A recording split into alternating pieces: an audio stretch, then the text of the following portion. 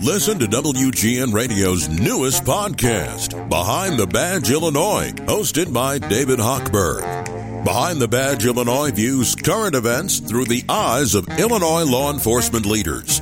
Tune in. Visit WGNRadio.com/Behind the Badge. We have details on the condition that Wendy Williams is suffering from, as Dean reported yesterday. Dean, is this the same thing that Bruce Willis is dealing with? Exactly correct. It is a sad story because yesterday we didn't even really know where Wendy Williams was or exactly what she was with what she was suffering, but her people did confirm in a press release yesterday that she has been diagnosed with primary progressive aphasia and frontal temporal dementia, exactly the same thing that Bruce Willis is going through right now. It's a condition that affects language and communication and behavior and cognitive functions. She's been off the air from her talk show for, 2-3 years now, something like that, and has been public about also dealing with Graves' disease.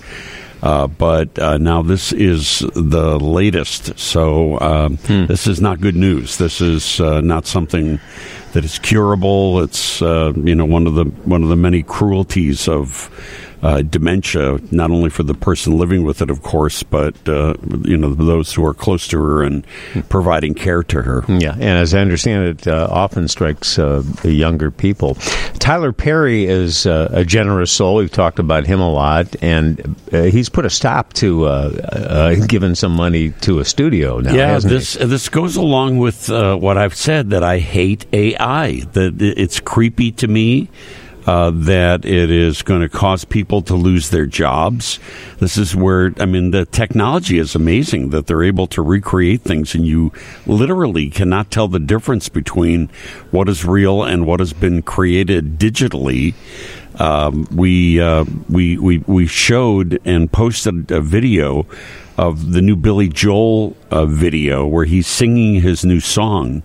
But they went back. They actually did it. The Billy Joel people went back and took images of Billy Joel over the past 50 years as a very young man, as for like every 10 years, and they had older versions of Billy Joel singing this brand new song that he just wrote.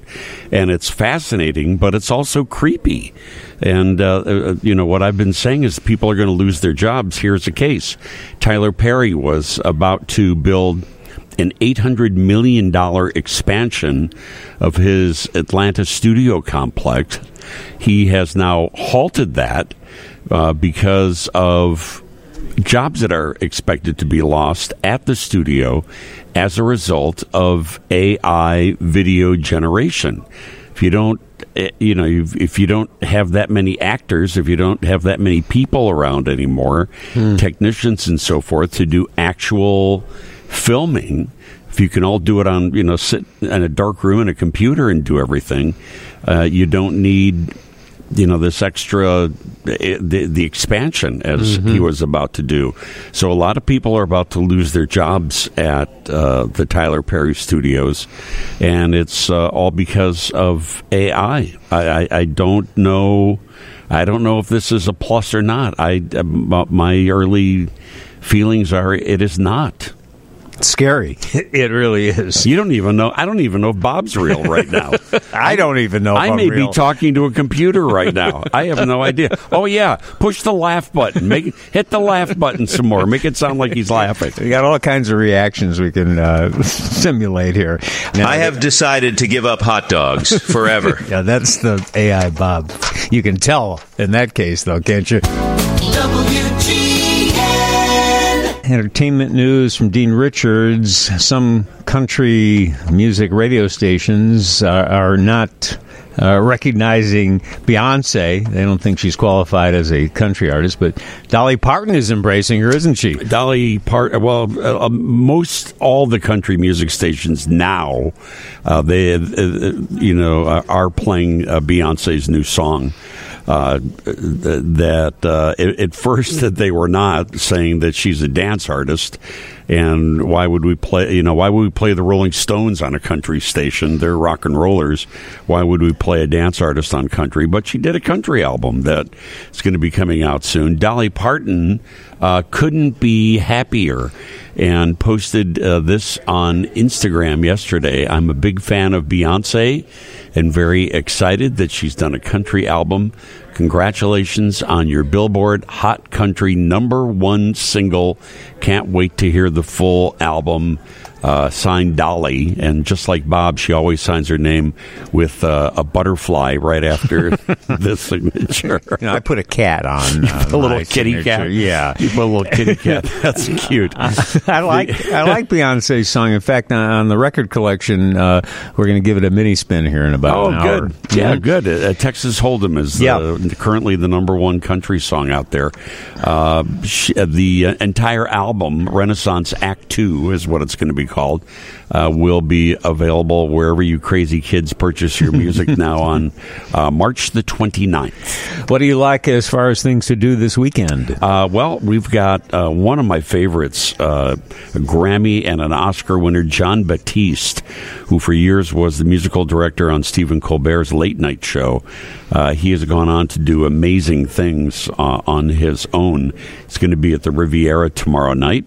If you are a country music fan, Sam Hunt is going to be at the Allstate Arena in Rosemont tomorrow. We've got classic rockers, the Jayhawks, at Space in Evanston tomorrow and also on Sunday.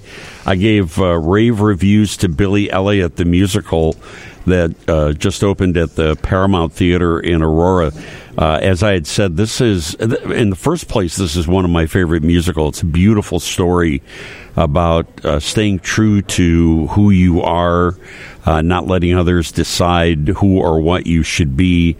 In this case, a 10-year-old kid who's living in a very blue-collar little town in England, who wants to be a ballet dancer, and his dad doesn't understand it at first, but it's the dancing, the performances in this production are so amazing. You have to see this show. It's at the Paramount in Aurora through March 24th. If you like the music of Mozart, you'll like the Matchbook Magic Flute. That's at the Goodman till March 24th. And the Timeline Theater is doing a Nostrum Field, which is a story about people trying to make a difference in education. And that's going on through March 24th. Lots of laughs to be had in the Chicago area this weekend with Fortune Feimster at the Chicago Theater tomorrow night. Former U.S. Senator and SNL veteran Al Franken is returning to doing stand-up. He's going to be at the City Winery tomorrow and Sunday. Alex Edelman is doing a one-man show at the Steppenwolf. Tim Dillon at the Improv in Schaumburg through Saturday. We've got the Taste of Spring Chicago Botanic Garden annual orchid show. It's going on through March 24th this weekend. And I've got a couple of movies to tell you about. One, I really like this new movie from Hilary Swank called Ordinary Angels. It is it's a story that at first when you hear about it, you think it's going to be preachy, it's going to be sappy. It's a story of a woman who is an alcoholic who reads a newspaper article about a guy who is just widowed and whose little daughter needs a liver transplant.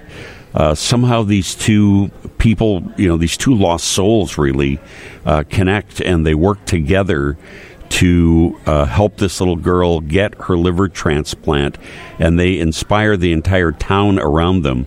This movie is about people. Hey, Wally Phillips. It's about people helping people. There you go. That's what this movie really is about, and it does it without the cliches. It does it without special effects, without complex plot twists. It's just a very straightforward, true story, by the way, with really incredible, strong performances. I mentioned Hilary Swank, but if you watch Reachers, you know Alan Ritchson. He co-stars in this movie, and he's also very, very good. gave that Dean's List B. There's a new Ethan Coen comedy that's out this week that was not, I didn't screen it, called Driveway Dolls. It's rated R. And they put Christopher Nolan's movie Tenet back into theaters for 1 week. Christopher Nolan is red hot right now with his Oppenheimer. It's expected to win all the awards at the Academy Awards in a couple of weeks. And Christopher Nolan never felt that this movie had been viewed the way he intended for people to see this movie. It came out right toward the tail end of COVID. People were still afraid to go to theaters.